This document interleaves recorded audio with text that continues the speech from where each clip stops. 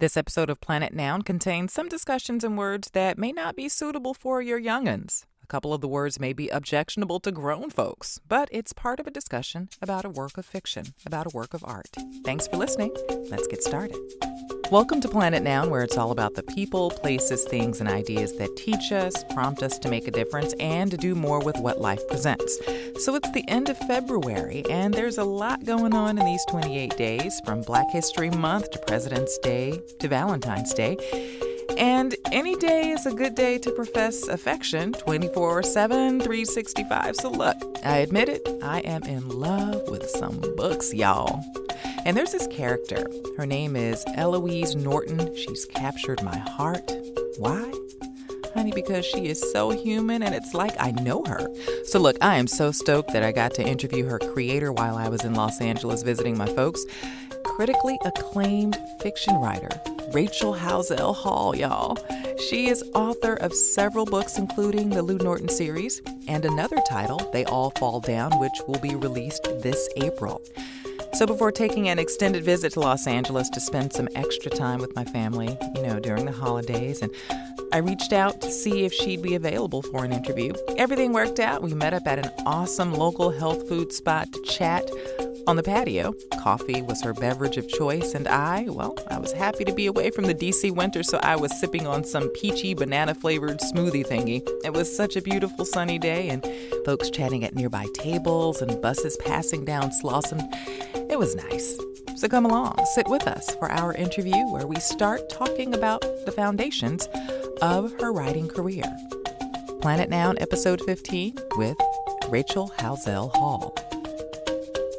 I knew I wanted to be a writer when I was very young. I would say around kindergarten, and I would take anything that belonged to my older brother and I would just write on it.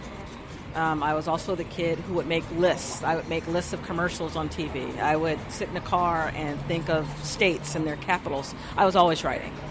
And I still actually have my first story I wrote. It was in third grade, called Blue Monday. And just like all my stories, it had a very somber, sad, my life kind of sucks. And the ending was a morose little girl not having a good Monday. So I always had that in me, and I loved words. I loved books. And there was one Christmas I can't remember what book it was, but I didn't get it for Christmas, and I cried. And of course my parents were like, what is wrong with you? You got everything else, but you didn't get books. Are you crazy? And yes, I was crazy, because that's what I liked. That's what I loved. So when it was time for me to go to college, and I told them that I wanted to be an English American Lit major, they're like, of course you do. That's what you do. And so that was my road. I didn't know really that I could actually be a writer, because back then, the stories had to be heavy. Alice Walker and Audre Lorde and these women who told these important, big stories.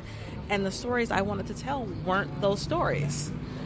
And it wasn't until Terry McMillan and Walter Mosley came out, one with Waiting to Excel and, of course, Devil in the Blue Dress, where I saw myself kind of fitting in a space that wasn't, Alice Walker and Toni Morrison. And that's when I tried it. And here I am. When did it dawn on you that you're really good at writing? Because sometimes, once upon a time I wanted to be XYZ, but I was no good at it, and then switched to something else.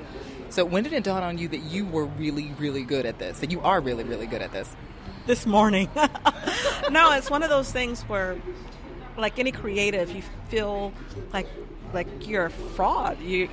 That you just happen to do this one thing and you don't get it in again. I'm starting a new story. I started it this morning, and I'm looking at blank notepads. I'm like, I don't know how to do this. And this would be my maybe 10th novel that I've started, and it's still kind of like, I don't know what I'm doing.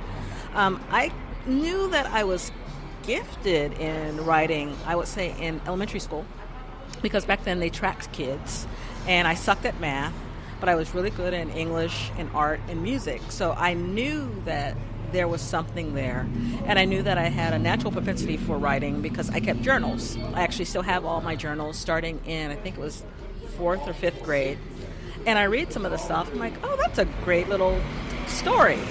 It's my life, but I had something. I had a sense of character and how things should end.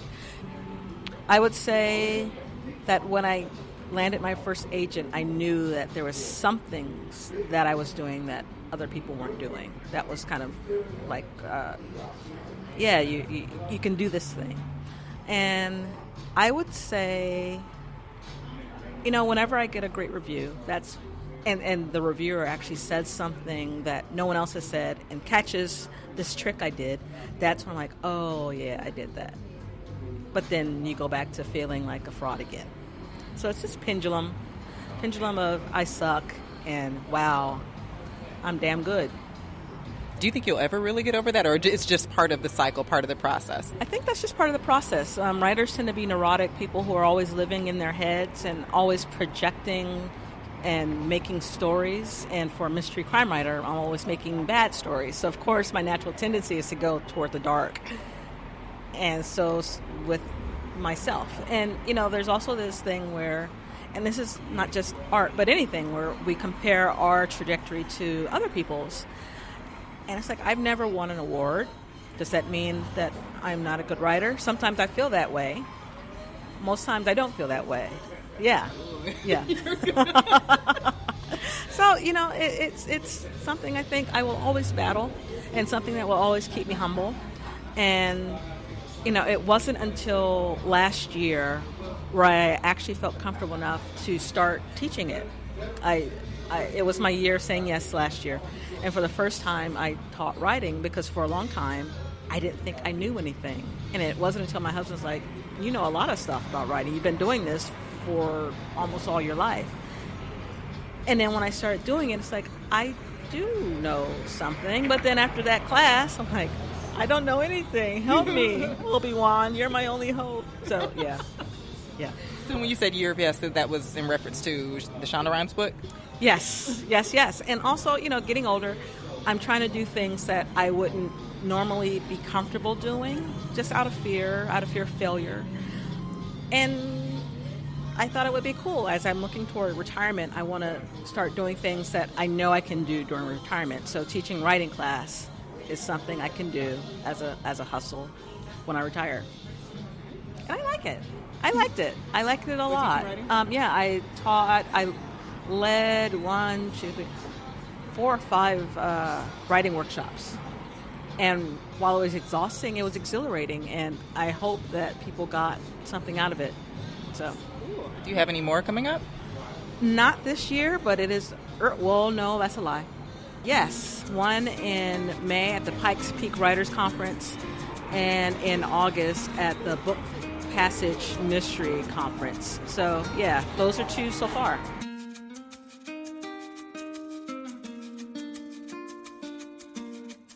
I just did a little Googling and I found something called Writing in My Car.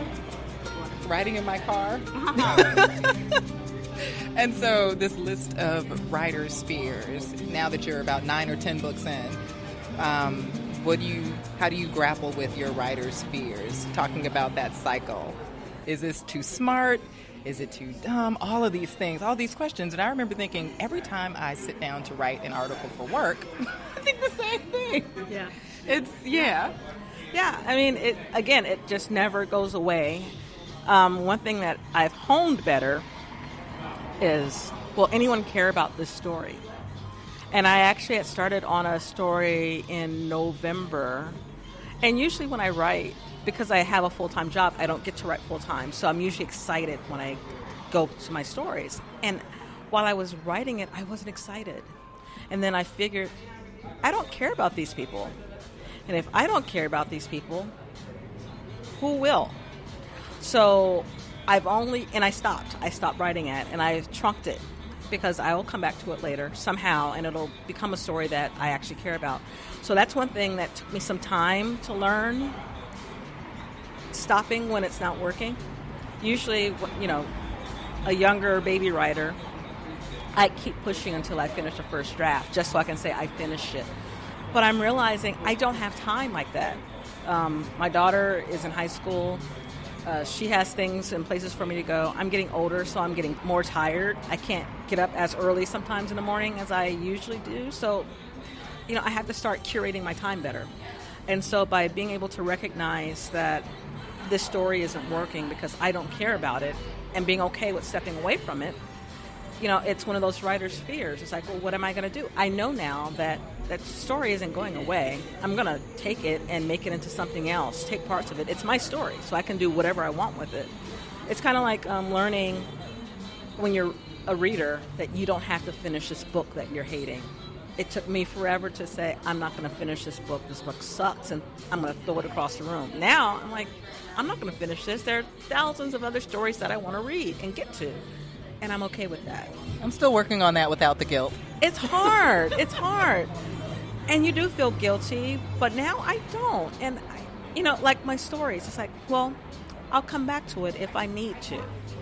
Until then, I'm going to read this story over here that I couldn't wait to purchase and find out what's going on in that world. So, yeah. That's how I felt about, or still feel about Eloise Norton. Aww. What makes you, what are some of the things that you care most about Eloise Norton? Because she's words on a page, but she could step out of a book and walk down Slauson. That's how I feel about when I read about Lou.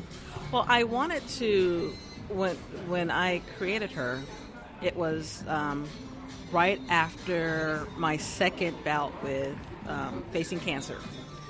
And I was trying to figure out what are those things I want to do before I die, because mortality was heavy on my mind. And I had been creeping more and more toward mystery and crime with each draft of another novel.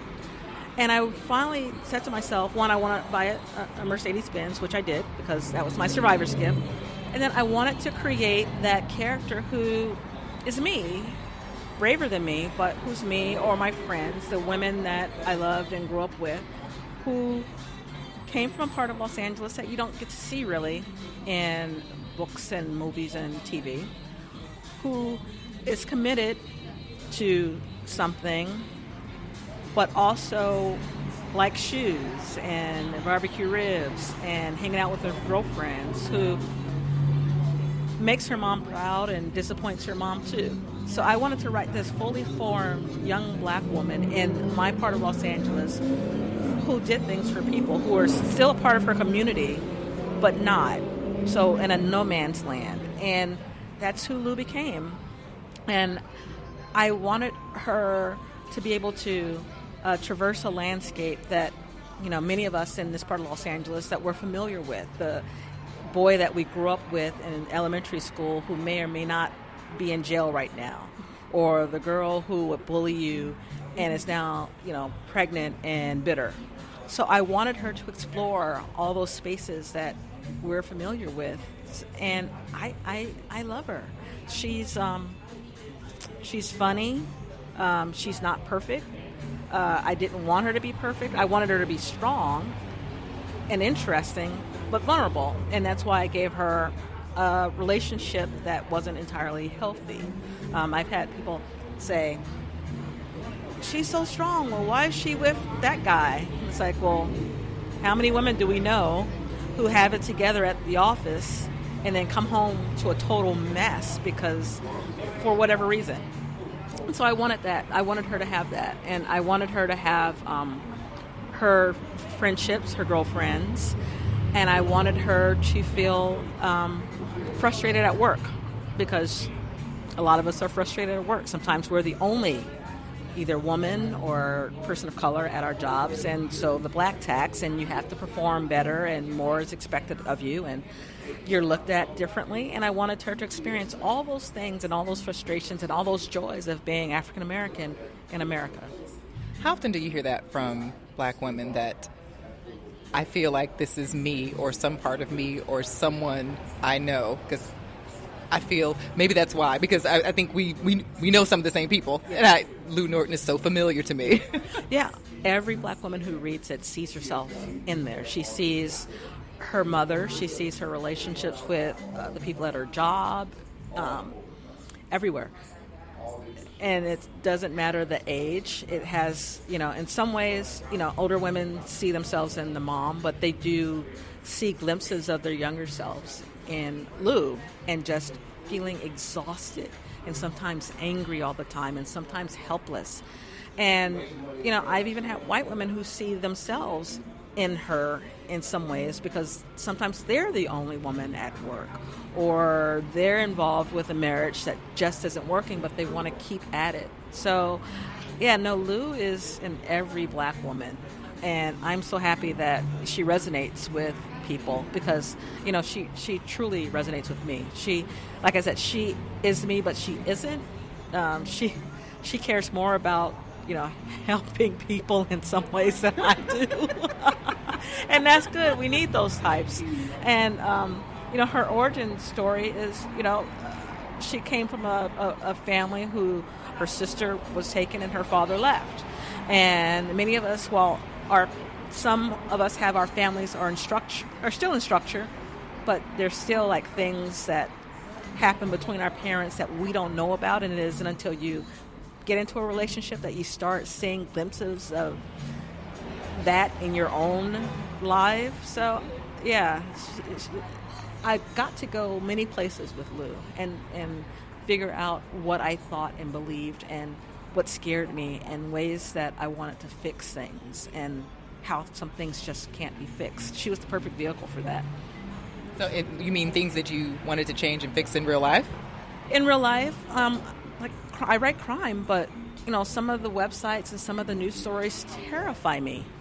And as someone who wants to know how to avoid things and avoid being a victim and learning from others' mistakes, she was the person, she was the character that I could figure that out for all of us, So in real life, she was like a tutor for me. Yeah. Okay, so we've talked about Detective Eloise Norton, a character in the Lou Norton series. I love Lou. If you haven't read any books with her as the lead character, like Land of Shadows and Skies of Ash, for example, check them out, and you can find links at planetnoun.com. Now let's get to some other characters who are oh so serious with some hard backstories, but they might make you pee your pants with laughter. Again, words on a page, tweaked to create these folks that I probably rode the city bus with through Los Angeles as a kid. I swear I probably saw some of these folks on the RTD. That's what it was called, Rapid Transit District, before the LA bus system became Metro. But before we get to the next part, I have to explain this scene that made me spend minutes straight laughing my abs into shape one morning at home. I mean, laughing out loud. Here's an excerpt from Halsell Hall's book, Land of Shadows, which is part of her Eloise Norton series. So a setup to this passage. Lou and her partner are looking for whoever killed a teenager named Monique Darson. Lou is an LAPD detective. She and her partner, Colin Taggart, are at an apartment building in an LA neighborhood known as the Jungle. So this interaction is with a person of interest named Derek. Really tall, black guy, 6'5". Half of his hair was cornrowed, the other half was in a fro. He had a Rottweiler on a leash, wore sagging shorts and a wife beater. He might seem like a roughneck kind of dude. So Lou is an African-American woman, and Colin was a white guy who recently moved to the LAPD from a department in Colorado. So listen to this short interaction. And this is from Lou's point of view. Know anybody who would want to hurt Monique? I asked. Like them fools in 18th Street or somebody in the rolling 60s? Nah, Derek said, his shoulders drooping. I love that girl. She was the best thing I ever had. We always talked about escaping out of LA and living like them fools on Gilligan's Island. He grinned, probably imagining himself and Monique wearing grass skirts, living off apakapaka and coconut cream pie. You watch Gilligan's Island? Colin asked. Derek frowned. What? Niggas came like Gilligan? Colin held up his hands. My bad. This short passage had me just about in tears. Why? Well, let's talk about it with critically acclaimed author Rachel Halsell Hall on Planet Noun. So some of the characters, the ones that make an appearance, and then you might not, see them for a while, or you might not see them again. I know in, let's see, I remember the guy with the wife beater. I can't remember his name. but he lived in the jungle. Was his name Derek? The game player? Yes, he loved Gilligan's Island. Uh-huh. Okay, I swear, I laughed for at least 5 minutes straight. I was at home back in Maryland, reading this alone, probably in the wee hours of the morning. And when he said, "What? It's the king like Gilligan?"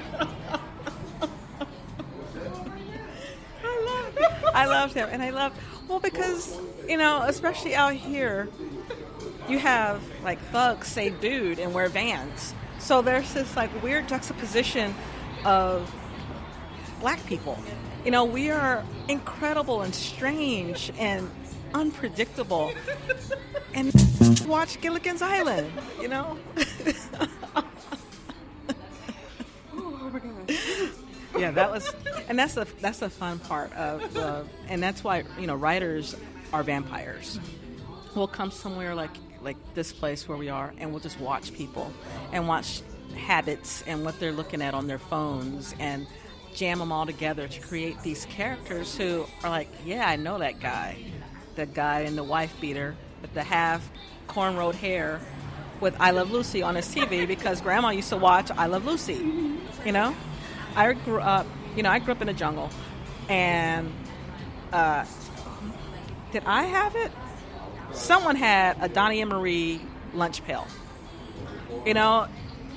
I liked Captain and Tennille, who Captain died on last week, and I liked Captain and Tennille. It's like my iPod, my playlist right now. I go from Jay-Z to Elton John to not R. Kelly because fuck R. Kelly, but it's just all these different things that mix up the African American experience, and then throw in the California experience. That's totally.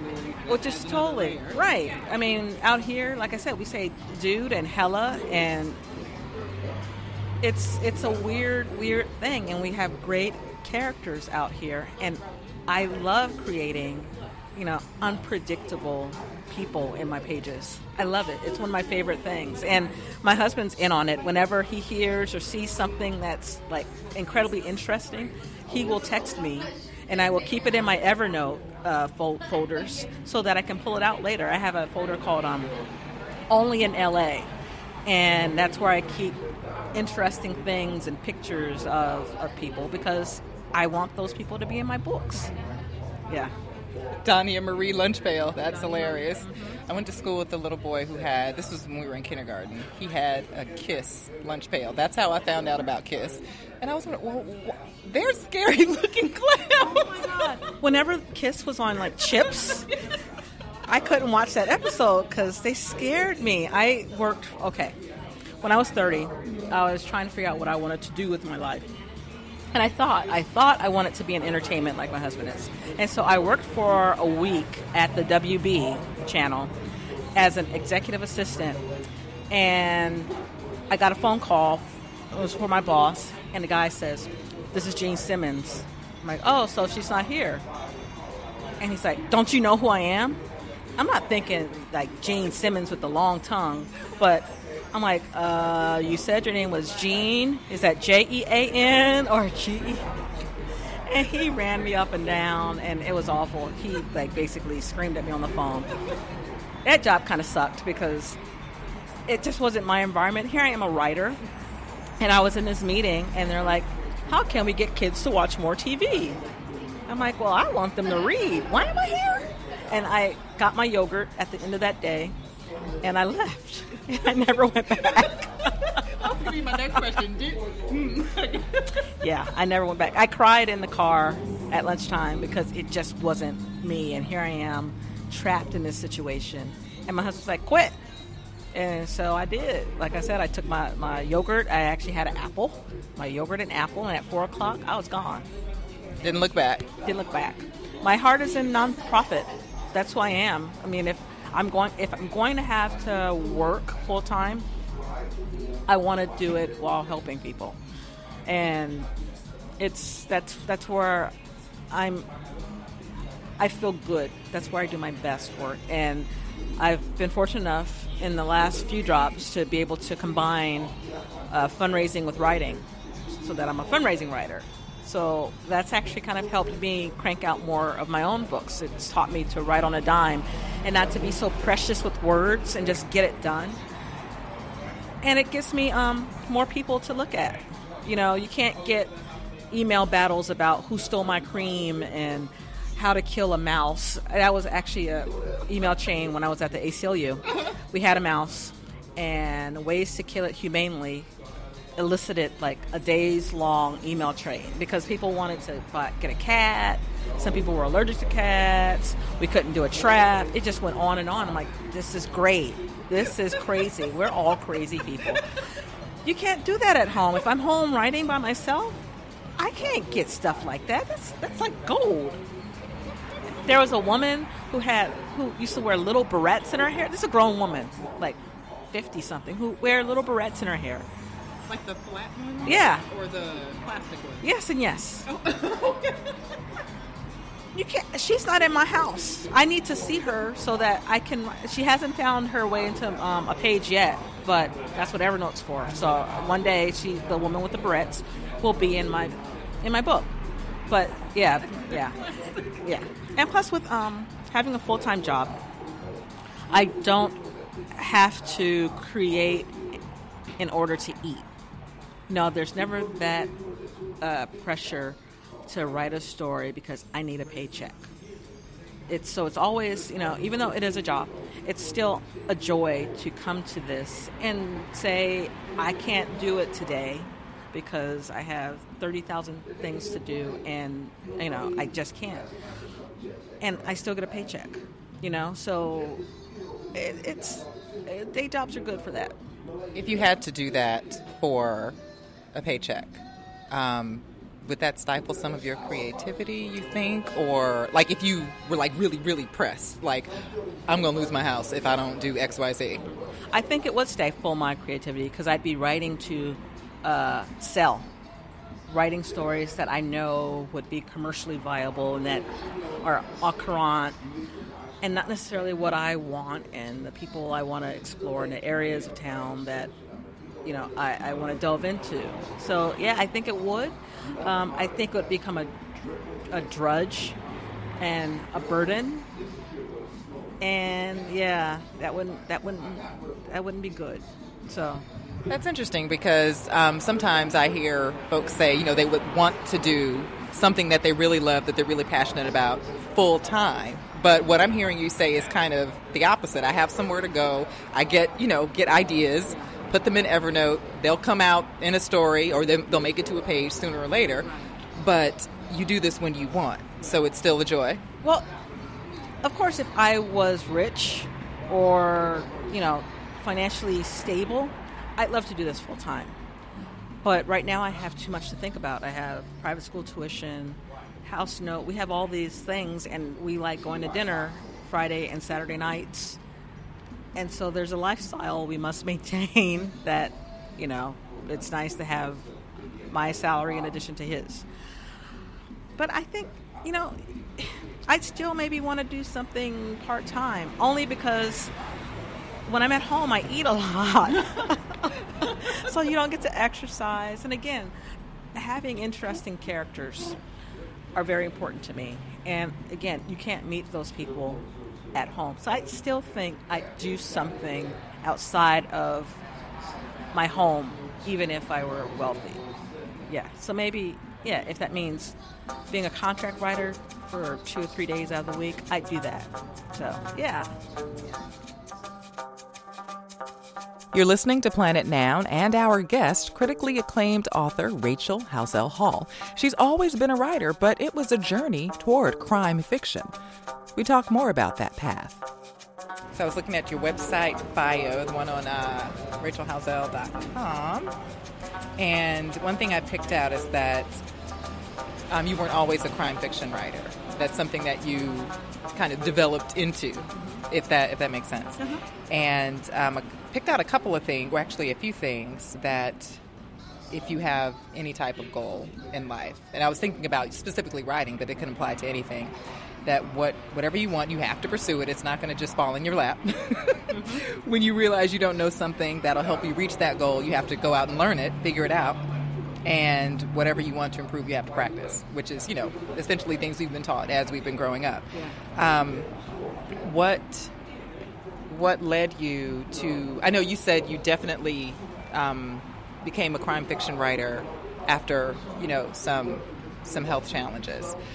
Is that something that you've always wanted to do since you were a kid, or did it kind of develop as you honed writing skills and grew and developed more?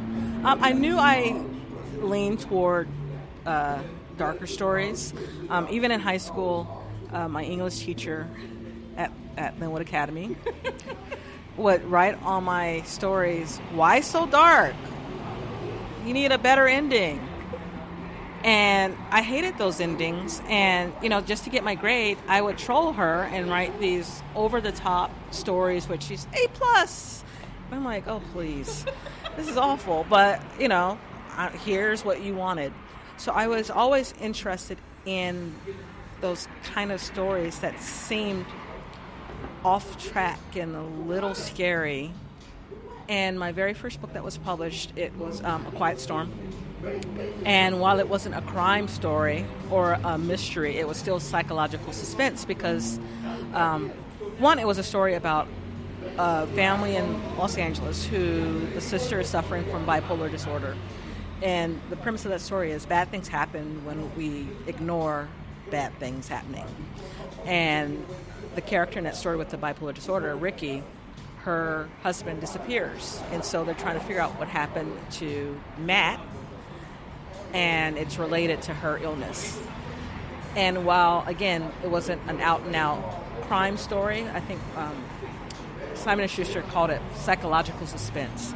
There was still death, and there was still destruction. There were still very sad things that happened, and that's just naturally me. Now, I'm not necessarily a morose person, but I like figuring out what makes people sad and how to fix their sadness and the origins of their sadness. And I guess that's just my natural kind of tendency. It wasn't until later that I learned how to write a procedural, meaning a cop story. And I stayed away from procedurals because, you do have to have some specialized knowledge about procedure and forensics and DNA and interviewing and all that stuff, and I didn't know those things. And fortunately, with the genre that I write, there are lots of conferences and a lot of cops and FBI agents and those types who also write mystery and crime stories, and they're very open to sharing all that they know. So that's how I got that knowledge. I went to those conferences and I interviewed people and I learned those things and then set about writing Lou. So that kept me for a long time from thinking I could actually write, the story that I've always wanted to write. But yeah, it sounds weird, but I like crime because I think it's a great equalizer. Everyone's affected by it. Everyone's a victim. Sometimes justice is fleeting. It's unexplainable sometimes. For instance, Friday night, people were killed at the bowling alley in Torrance. Okay, so let's pause right here, right quick. This episode was recorded back in January, a day or two after a fatal shooting at a bowling alley in Torrance, California. Now, 3 people died there, 4 others were hurt, and arrest was made. And if you want any links to that story, you can find out more at planetnoun.com. But for now, let's get back to our talk with Rachel Halsell Hall, critically acclaimed author and my guest on Planet Now. My daughter has been to that bowling alley, and she's been to that laser tag place right next door to it. It's somewhere you go for birthday parties. And here we have now 3 people who were shot and killed because of some argument over who knows what. And that's terrifying and compelling because now everyone's life has changed. My life has changed because now it's like if there's a party there, even though this was an isolated thing, if there's a party there, would I let my daughter go? And then who are these families? Who is the shooter? That is compelling stuff. And that's why there are like 30 iterations of Law and Order, SUV and VSI and all these different types of crime shows because everyone's affected by it. Fortunately, I will have stories forever because crime is perpetual. It just is. And while it terrifies me, again, when I'm writing, sometimes I peek through my fingers. It still helps me understand people and helps me look at people in certain ways, signs and symptoms of, of someone who may be potentially dangerous. I kind of know some things because I'm reading books about it. I'm reading psychology studies about certain aspects of sociopathy. So it's terrifying, but at the same time educating. It's exhausting in some ways because, my daughter and I will be walking somewhere and I'm writing a bad story in my head about that car coming towards us and hopping the curb and killing, those kind of, you can't turn it off sometimes because you're always looking for the bad thing. But, you create these characters where you feel hopeful. Lou is someone that, it's like, I wish all cops were like Lou, who would stay on a case until it was solved or until someone had some type of closure. There's never total closure, but at least she's working for you.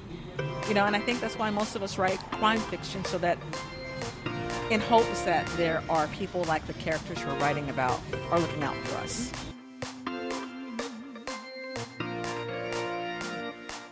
So a little background about Rachel and a tidbit about me too. We grew up in the same denomination, a pretty conservative one, in the same city, went to some of the same schools, actually went to school with her younger sister.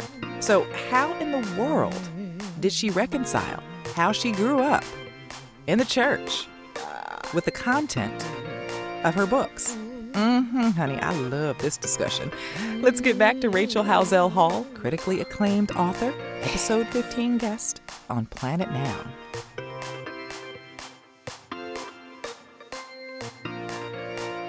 How does your background growing up in the jungle from churches? We both raised Seventh-day Adventists, went to some of the same schools.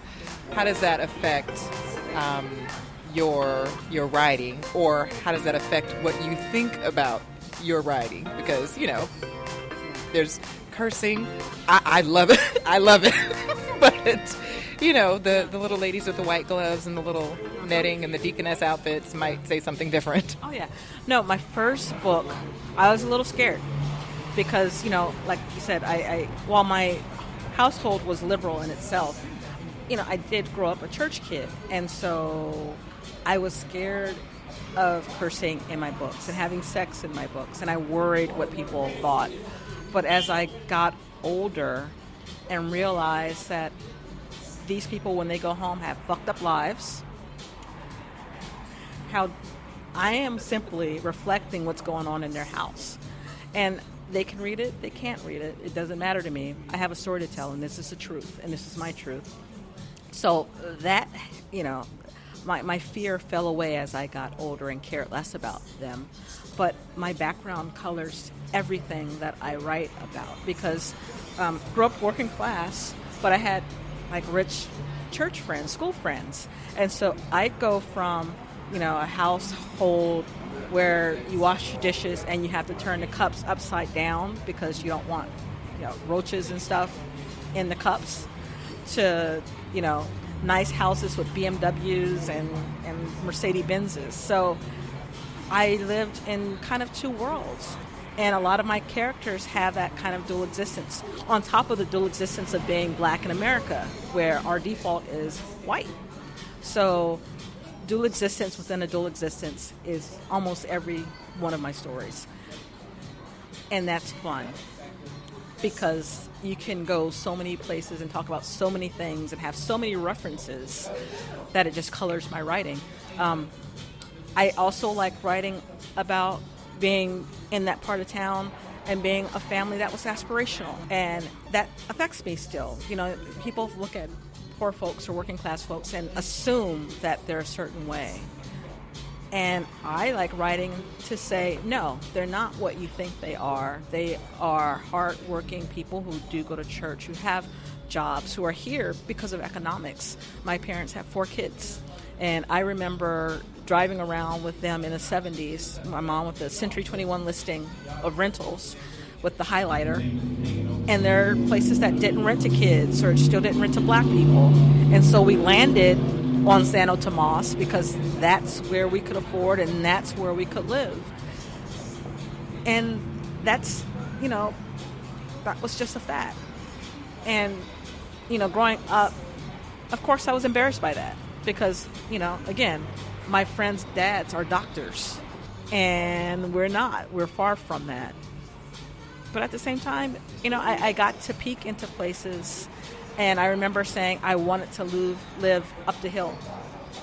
And I did that. I live maybe 2 miles from where I grew up. But I still pass by it every day, and I still think about living down there every day because that's where I started telling stories. That's where I started paying attention to people and paying attention to characters and being in this apartment with a view of the Hollywood Hills from my kitchen. It's a weird existence, So, yeah, it's a part of all that I write. Yeah, growing up black in South Los Angeles that's my story. That's definitely in Lou's character. Uh-huh. And even with the new book, They All Fall Down, the character Miriam, she lived in Ladera Heights, which is the fancy part of Black Los Angeles, but with a divorce. She's now living east of there, and it's not necessarily a great neighborhood, and the helicopters and all that, and she misses her fancy life in Ladera Heights, and, she's going to be... The story is 7 ugly Americans are taken to a private Mexican island and are killed one by one, a la Agatha Christie's And Then There Were None. So while she is the main character, she's not a good character. But she still reflects, that aspirational, striving Los Angeles black American that I include in all my stories. And so They All Fall Down, that's April, right? Mm-hmm. April 9th. It will be out April 9th. And again, while it's an Agatha Christie story, and Agatha Christie is very British and very driven by class, this story is very American and driven by everything: class, race, sexuality, all of it. I am an equal opportunity killer of characters in this book. Because that's who we are as Americans. Yeah. You're listening to Rachel Halsell Hall, critically acclaimed author, and she has a new book coming out in April. It's called They All Fall Down. Honey, it is a page-turner. So earlier we talked about writer's angst. Now let's talk about Rachel's most gratifying moments as an author and how she gets it all done with a full-time job. Our final part for this episode of Planet Noun with special guest Rachel Halsell Hall. Of course, a gratifying moment is seeing my book actually in print on a bookshelf somewhere. When I get to sign them, that's a dream. Whenever my agent or editor emails me for anything, whenever I see Kristen Sevick or Jill Marshall's name in my inbox, it thrills me because I have an agent and an editor. One of the biggest was being contacted by James Patterson's editor to co-write a story with him. That's one of those, I must know how to do something when James Patterson's editors reach out to me and ask if I was interested in co-writing a story with him. I tend to forget that, but then when I do remember, I'm like, damn, I must be able to do something because he just doesn't call anybody. When my daughter tells me that she's proud of me. Now, I always, sometimes, the mom guilt and feeling guilty for going to conferences or writing somewhere without her. I feel guilty.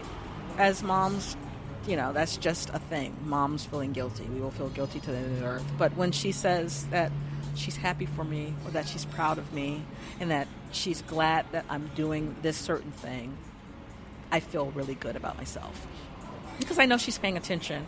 And that's one reason why I'm still doing this, because I want her to see that she can be someone's mom and someone's wife and someone's 9-to-5er but still have this piece of her that is her and authentically her, whatever that is, she can still keep it. She may be a little tired, but it's still there, and she can do whatever that is that she's dreamed of, forever. And mommy did it, so I can do it too. So I'm modeling for her, and that makes me feel good. Do you still write in your car? Actually, I do. I write in my car when my daughter's at soccer practice, and I'll get my steps in, and then I'll go back to my car, and I'll write. Now that I have an office at work, I don't have to go to my car at lunchtime and early in the mornings like I used to. But I still, when there's traffic and I'm driving, I will have my notepad or Post-its, and yes, I will write as I'm driving because there's traffic. It's 4 or 5. You're not going anywhere, so I might as well get some thoughts in. So yeah, my car is my second office. Yeah. And every bit of time is being used in a wise way. Every bit of time. There are writers who say, I just don't have time. Yeah, you do. You do have time. That 15 minutes before your doctor's appointment, I write. That practice time, I write. Traffic, I write. Any little gaps of time, I write. And yeah, it's going to take me longer than some writers who get to have these long blocks of time. But I've published, 8 books now doing exactly that. So I don't want to hear this I don't have time thing, because, yeah, you do. It's just a matter of how you want to use that time. And like this morning, I got up at 5 o'clock to write. And I wrote until 8:30, 9 o'clock. And that's when the house wakes and I do laundry and cook breakfast and all the rest of it. But yeah, it's like eating an elephant one bite at a time. It's going to take some time, but you will eat the elephant. The elephant's going to get eaten. So you might as well do it in little blocks. That is, if you really want it to happen. Thanks for listening to Planet Noun, where it's all about the people, places, things, and ideas that teach us, prompt us to make a difference, and do more with what life presents. So today's guest, critically acclaimed author Rachel Halsell Hall, she wrote the Lou Norton crime fiction series, which I love, and we get to meet another one of her characters in April when her latest book, They All Fall Down, is released. That'll be April 9 to be exact. Now read more, get Rachel's website links and book information and social media handles, and more at planetnoun.com. I'm Liz Anderson, host of the Planet Noun podcast. Don't forget to follow us on social media, Facebook, Instagram, Twitter. We're on Apple Podcasts, Google Play Music. Stop on by, leave a comment, and rate the show. Now, if you have interview ideas, folks who are doing the most to make a difference where they're planted, or folks with an interesting story, please drop me an email, planetnoun@gmail.com. Thanks again for stopping by, and until next time, take care.